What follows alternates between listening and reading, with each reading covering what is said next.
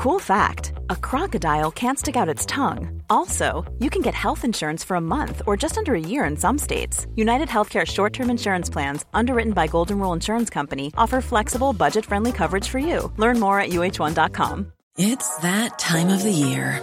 Your vacation is coming up. You can already hear the beach waves, feel the warm breeze, relax, and think about work. You really, really want it all to work out while you're away. Monday.com gives you and the team that peace of mind. When all work is on one platform and everyone's in sync, things just flow. Wherever you are, tap the banner to go to Monday.com.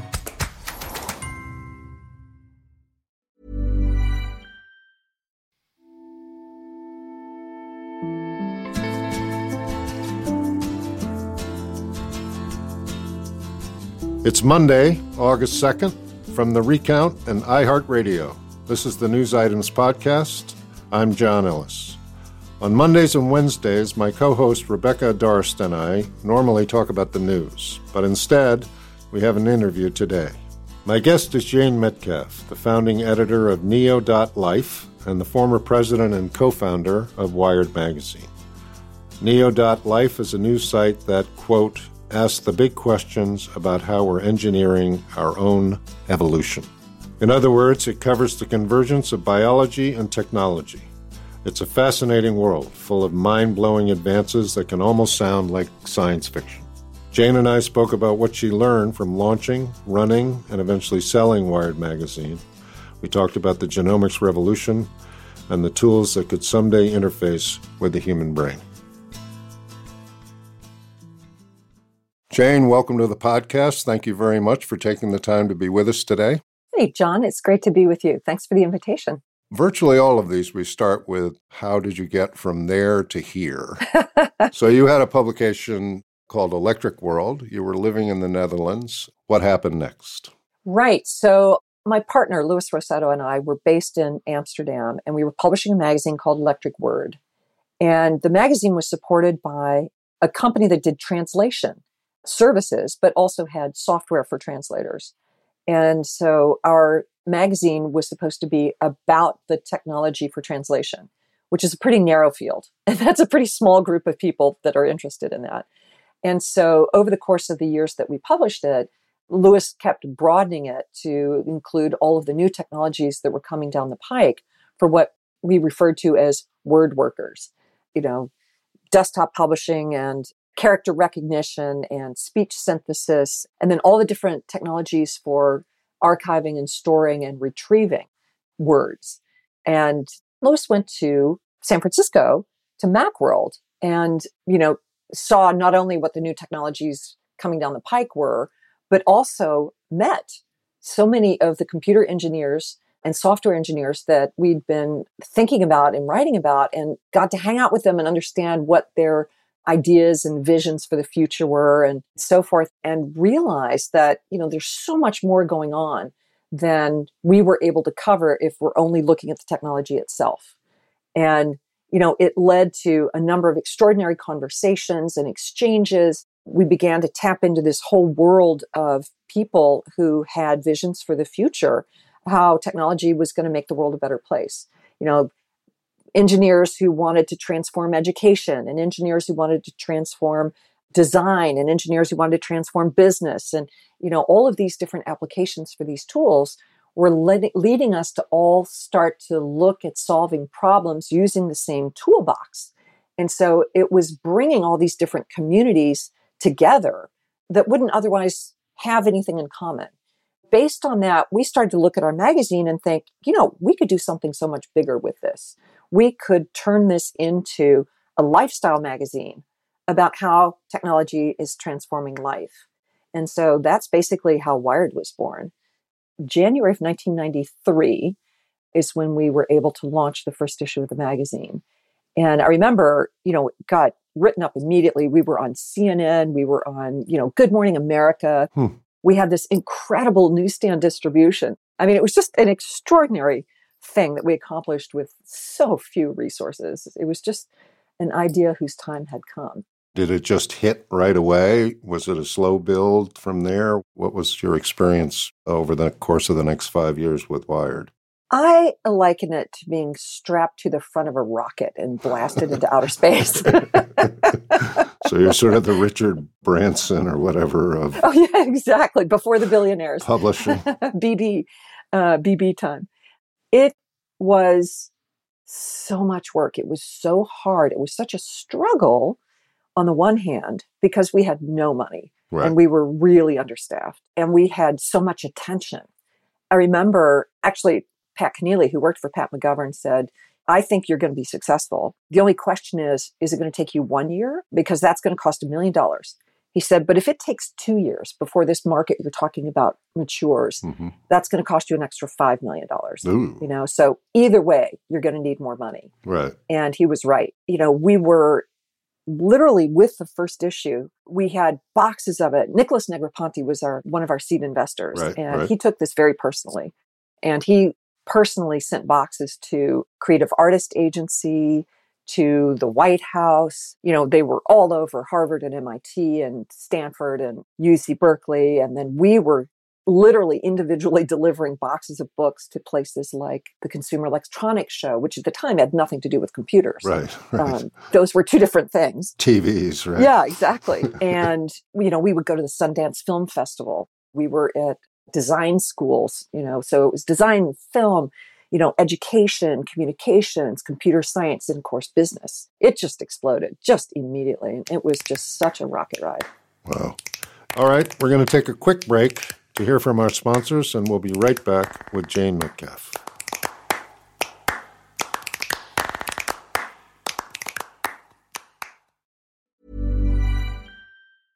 How would you like to look 5 years younger? In a clinical study, people that had volume added with Juvederm Voluma XC in the cheeks perceived themselves as looking 5 years younger at 6 months after treatment. Look younger, feel like you. Add volume for lift and contour in the cheeks with Juvederm Voluma XC. Reverse signs of aging by adding volume to smooth laugh lines with Juvederm Volure XC. For important safety information and to find a licensed specialist, visit Juvederm.com. That's JUVEDERM.com. Not for people with severe allergic reactions, allergies to lidocaine, or the proteins used in Juvederm. Common side effects include injection site redness, swelling, pain, tenderness, firmness, lumps, bumps, bruising, discoloration, or itching. There's a risk of unintentional injection into a blood vessel, which can cause vision abnormalities, blindness, stroke, temporary scabs, or scarring. Talk to a licensed specialist to find out if it's right for you. When you're ready to pop the question, the last thing you want to do is second-guess the ring. At BlueNile.com, you can design a one-of-a-kind ring with the ease and convenience of shopping online. Choose your diamond and setting. When you find the one, you'll get it delivered right to your door. Go to BlueNile.com and use promo code LISTEN to get $50 off your purchase of $500 or more. That's code LISTEN at BlueNile.com for $50 off your purchase. BlueNile.com, code LISTEN. Welcome back to the podcast. The editorial quality of Wired Magazine was superb right from the start. How did you achieve that while you were doing all of this hustling for money and distribution and so on and so forth? We had an extraordinary team. I mean, it was just one of those dream teams. We used to liken it to Atari, you know, where Nolan Bushnell hired people like Steve Jobs and you know, had this extraordinary team. You know, Wired was that. I first have to credit my partner, Louis Rossetto, you know, for his vision and his really clear and extremely demanding vision and work ethic. And then there was John Battelle, who had come out of journalism school. He was the only person on our team who had a journalism degree, of course, right. or any professional journalism background or experience. And he's gone on to do fabulous things in media, including, of course, The Recount. Yep. And then also Kevin Kelly, who I, you know, yes, he's a journalist and a writer, but he's really a thinker. Right. And I think it was the combination of the three of them who were so different, you know, coming from different parts of the country, different ages, different interests. And it was the three of them together. It was sort of like, you know, the Holy Trinity or something, Right, you know? right. And it really just created something bigger than the sum of its parts. And then we had John Plunkett and Barbara Coor, our creative directors, who were equally engaged, but naive about the computer industry. And so they would ask these really simple questions. I mean, John would say, wait, I don't understand. Are you saying? And he would tell the same story with, graphics, with Right. images and graphics. Right. And so it just made this incredibly compelling package. What led to the sale of Wired in, I guess, 1998, right? Yeah, so the company was broken up and the traditional media assets were sold to Condé Nast, which I liken to sending the magazine to live with its rich uncle in New York. And we held on to the internet business for another year or so and then sold that. And we had what Pogo used to call insurmountable opportunities. There was so much happening. It was such an explosive time. We felt like we needed to move as quickly as possible to stake our territory in as many domains as possible. Within 5 years, we had 3 editions of the magazine, US, UK, and Japanese edition. We had a book line, our own imprint. We had a television program with MSNBC, and that's just half of the business. The other half of the business was 150 people, including 40 software engineers who were literally pioneering web media. And so we were building the infrastructure and the tools in addition to staking out all the different content areas that we thought were of interest and that were an outgrowth of the Wired editorial mission. And so, we ran around with our hair on fire all day long. And we were burning a lot of cash at the time. And each of the businesses that we had launched had their own timeline to profitability. Right. But, it was just a bigger nut than we were able to raise successfully. It was that specific point in time where our business model was too far ahead of the market. Mm-hmm. And it was something that people really hadn't grasped. Our investors said, we see the value of your internet business and we see the value of, the revenue and the stability of your traditional media assets, but combined, they're depressing each other. Right, right. The big idea was sell it off in pieces, which, I think it was like we had the premier brand in that space at that time. Yes. We had the fastest search engine in the world.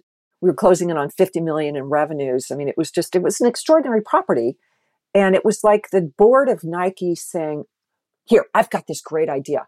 Why don't we sell footwear to Adidas and we'll sell apparel to Puma and we'll unlock all this value. And it was like everyone went, oh, that's so smart. And everybody made a lot of money. And Louis and I and the rest of us were sitting there going, are you kidding me? You can't be serious.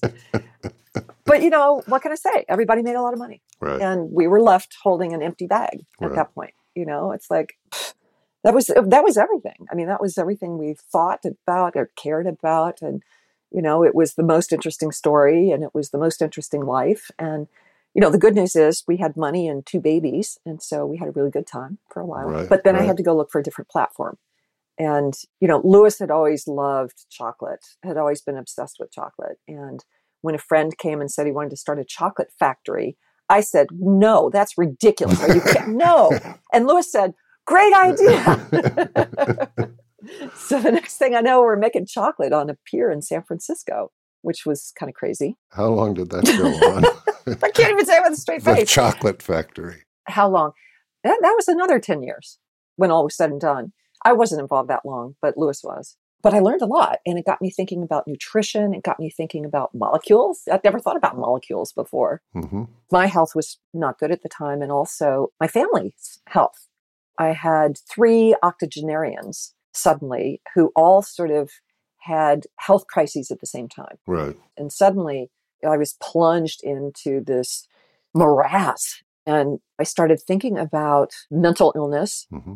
cognitive decline, especially, dementia and just the epidemic that was going to be sweeping across the world. And the prognosis was just so bleak and the medication was so ineffective. Mm-hmm. And I started thinking there has to be a better way. So I was thinking a lot about the brain. I was thinking about Pat McGovern. I was thinking about the leading edge and where's the research taking us? What does the future have in store? And how can technology change that? That's how I started doing some reading and going to conferences. And, so I was diving deep into the brain end of things, which is a hard place to start, A. And then B, a dear friend of mine, Ryan Phelan, who had been involved in consumer genomics. So she basically launched the first consumer genetic testing service long before 23andMe. Really? And she said, okay, let's talk about this, but you need to be looking at genomics too. You can't be looking at any of these things in isolation. And it was like so true. And yet the entire field is all about specialization. There's so much knowledge required that you can't possibly track it all. In biology and in medicine, you go deeper and deeper and deeper into your silo, essentially. Right. And I didn't have to do that. Right. I didn't have to get a PhD. I just got to go around and be a journalist and ask people questions and read books and then say, hey, I don't understand. I would go to these conferences and I would say, oh, that's really interesting what you're saying about the genetics of this. Did you know that the neuroscience people are saying this? And maybe there's a connection there. And people with, MDs and PhDs would look at me like, no, I didn't know that. Well, because they're the experts. Right. And what do I know? Right. I have zero credentials, I'm just like a naive person stumbling in going, wow, this stuff is really cool, Right. And ultimately, I just couldn't help myself. The media world was in so much tumult and it was just being disrupted every year by yet another technological innovation or platform or whatever. And yet I just couldn't help myself. I was like, these are the most extraordinary people I've ever met. Right. This is the most pivotal moment in history. And I haven't seen anything like this since Wired, since 25 years ago. Gosh, this feels really similar. And it just was extraordinary. For the second time in my life/career, I was at the red hot center of something that has the ability to completely transform our world. Only in this case, it's not, our institutions, which is what happened with the digital revolution. It transformed our institutions. It transformed business and education and civic government and all the rest of that, entertainment, communications. This was going to transform us. This was going to go inside. This is going to transform our own brains, our own genomes, our microbiomes. We were talking about engineering proteins and DNA and algae and fungus and viruses. And we were literally going to start tinkering with the building blocks of life. That's interesting. All right, we're going to take a quick break to hear from our sponsors. We'll be right back.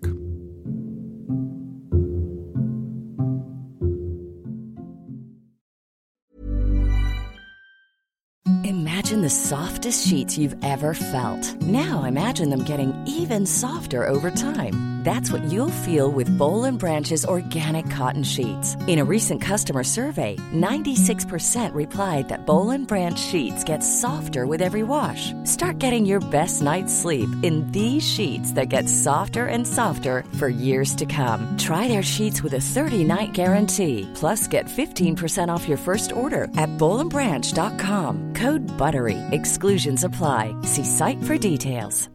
When you make decisions for your company, you look for the no-brainers. And if you have a lot of mailing to do, Stamps.com is the ultimate no-brainer. It streamlines your processes to make your business more efficient, which makes you less busy. Mail checks, invoices, legal documents, and everything you need to keep your business running with Stamps.com. Seamlessly connect with every major marketplace and shopping cart. Schedule package pickups and see your cheapest and fastest shipping options from different carriers. With rates up to 89% off USPS and UPS rates. And with the Stamps.com mobile app, you can take care of mailing and shipping wherever you are. Make the same no-brainer decision as over 1 million other businesses with Stamps.com. Sign up with code PROGRAM for a 4-week trial, plus free postage and a free digital scale. No long-term commitments or contracts. That's Stamps.com. Code PROGRAM. Welcome back to the podcast. And out of coming to understand the importance of the genomic revolution and proteomics and stuff, you decided to create Neo.life? Exactly. That's when I said I couldn't help myself. It's like, I got to tell this story. I have to do this. And so that's what we did. We just launched on the Medium platform, and it's been an extraordinary ride. Medium turned out to not be the right place to launch a media business. So eventually we decided we needed our own website.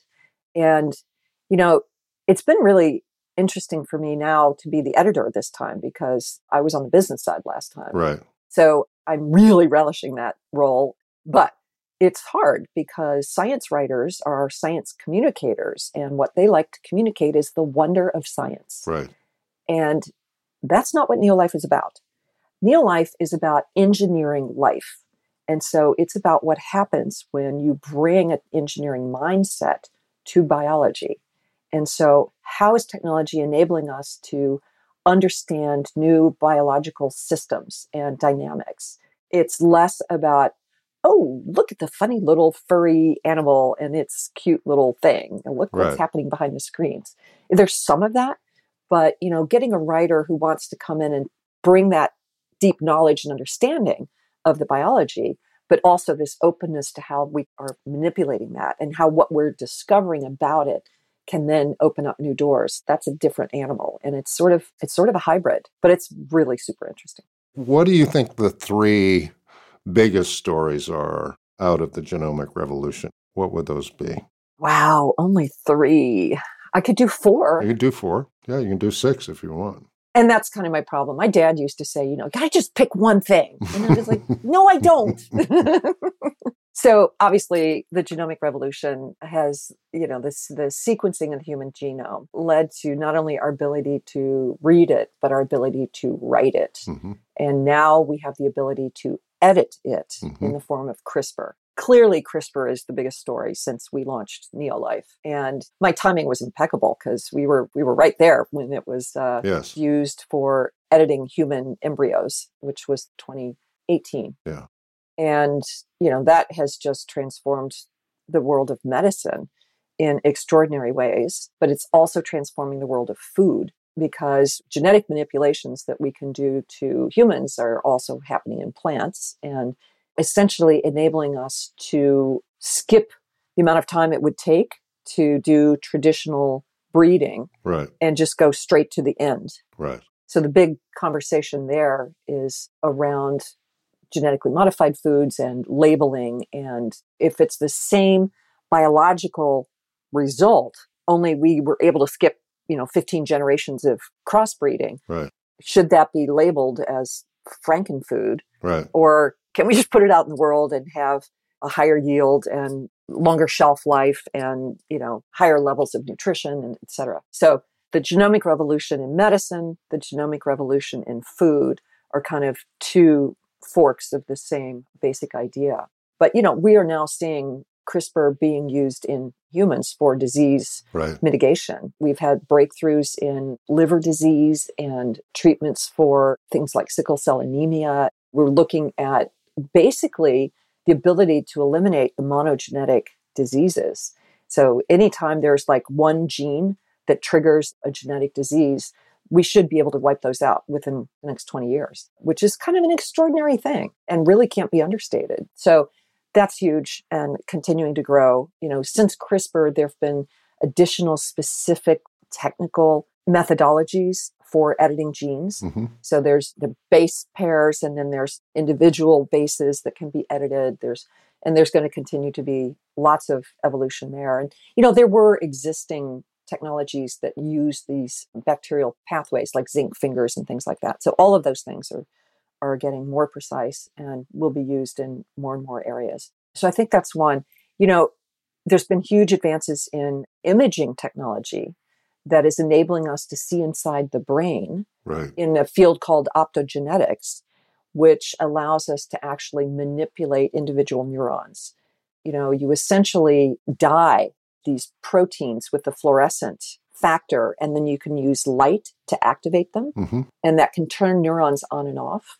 And that technology is being used in so many far-reaching applications. It's got potential for neurodegenerative diseases and tumors and all sorts of other possibilities. But most intriguingly, it's been shown to be effective in memories, in actually restoring lost memories or implanting new memories. I mean, it's kind of an extraordinary thing. And so there's extraordinary work done at UC Berkeley and also at MIT in helping to see what the brain wants to say without having to actually say it. Right. And so there's great potential there for connecting with people who are locked in after a stroke, for instance, or potentially for people in comas to be able to communicate with us, or to capture what's happening in somebody's dreams. I mean, all of these areas are just sort of extraordinary and mind-bending and exploding. I think it was in 2016. I had lunch with Juan Enriquez, who's a mutual friend, I think. And he said, I'm thinking about writing a book about brain science. And so I said, why would you do that? And he said, I think that brain science is where the genome was in 1999. We're just at the edge of extraordinary discovery and breakthroughs that we can hardly imagine. And, this is it. This is what the Genome Project was in 99, brain science is today. And I wondered if you shared that assessment. I absolutely do. And, I think the frontiers of neuroscience, sadly, they seem to keep getting pushed back, or pushed forward, which isn't to say that we aren't learning a lot and don't have, some extraordinary tools for learning more. It's just there's a lot of work to do. I mean, Facebook, I don't know if you saw the headline. They made this big presentation a couple of years ago, Regina Dugan, who had come out of DARPA and went to Facebook and sort of took charge of the brain-computer interface project at Facebook. And of course, they had acquired Oculus. This all was underneath the Building 8 umbrella of future projects at Facebook.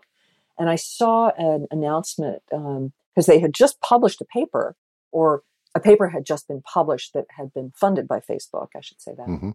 And then they announced that they weren't going to fund this anymore, that this was farther off than they thought. And I don't know if that means they've completely abandoned it or what. But, the idea that they were going to be releasing some kind of device, brain-computer interface that would allow you to type, 100 words a minute with just using your brainwaves, I think they've said is going to be more complicated than they thought. But having said that, Brian Johnson at Kernel is getting ready to launch a consumer device that will enable you to do some level of interaction with your computer. I think these things are fascinating and they might be novelties before they're really useful. I have a friend, Ana Maíquez, who runs a company called Neuroelectrics. And, she's creating these devices that can read brain activity in ways that are therapeutic tools. And she's working in all sorts of clinical trials, all around the world and making great strides. In fact, she just got a breakthrough designation from the FDA for her technology. So there's a lot happening in that field. The neuroscience revolution, which is really about sort of being able to read and also being able to write and stimulate the brain. And, synthetic biology is this other part of it. And I touched on it with the food piece, but, synthetic biology is the manipulation of the nucleases of DNA to basically build life from scratch. The applications there are extraordinary for opportunities to take industrial waste gases and like methane and carbon dioxide and convert those things into fabrics and food and fuel. And they're also using things like mushrooms, to create leather and other textiles. So that field has extraordinary potential. It's a multi-billion-dollar field right now, but it's going to explode. It's just going to keep getting bigger and bigger and has a real potential to help us clean up the planet and transition from, fossil fuels and other industrial processes to biological processes, to things that are in conjunction with nature, as opposed to, the extractive economy that we have built so far. Those three right there are the big three that we track, but there's a fourth one, which is sort of orthogonal to all of these things, or it vectors through all of these in some way. And that is the anti-aging movement and research. We just did a story on therapeutic plasma exchange. Yes, right. Our writer, who's actually a scientist and entrepreneur in his own right, and his wife go to a clinician in San Francisco named Dobry Kiprov and experience this process, which is called apheresis, which is a known process. It's been used for years. It's FDA approved, and it's used in autoimmune disorders, and are doing a observational study right now where you basically transfuse your blood. They take out your plasma and they replace it with saline and albumin and basically get rid of the old stuff that's accumulated and pump in fresh saline and albumin, in addition to some growth factors, which I haven't been able to get detail on yet. Lou says he feels better after 4 treatments, but his wife, who had suffered from sepsis and had inflammation and migraines and energy and mood problems, says she feels completely transformed. And really? Yeah, we literally just published the story a few weeks ago. I had dinner with them on Saturday night, and they said that after 4 treatments, her blood tests have come back normal for the first time in 10 years. Wow. And she feels great. So she's done. She said, I don't need to do any more treatments. I feel great. Wow. So I've been talking to people like George Church and Aubrey de Grey about this experience and saying, so what do you see happening? And what do you think have we found a way to turn the clock back? Have we found, this process? And, both Aubrey and George are very enthusiastic about it. And, George was saying that you will find in another year, we're going to publish about molecules that we can add in along with the saline and the albumin that are really going to make a difference. So it's an incredible time where it just kind of blows your mind that this is where we are. I'm afraid that we've run out of time. We're definitely going to have you back to sort of do the next chapter. Thank you.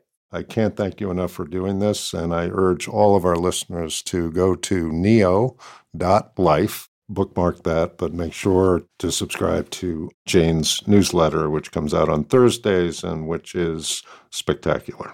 Jane, thank you so much for doing this. My pleasure. And can I tell listeners there's also a book?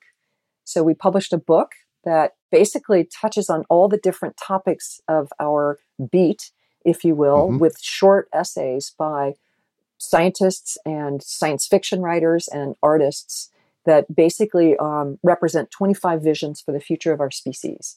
So that you can buy on our website. It's called Neolife, 25 Visions for the Future of Our Species. You can get it on Amazon. You can get it on our website. And it's an easy and accessible dive into this extraordinary world that we see. Terrific. Thanks again. Thank you so much, John. Talk soon. Thanks for tuning into the News Items podcast. The podcast is based on my newsletter, which is available at newsitems.substack.com. News Items is produced by Christian Castro-Russell, Pierre Bien-Aimé, Ali Rogers, and Megan Burney. Our theme music was composed by Billy Libby, and our recording engineer is the great Simran Singh.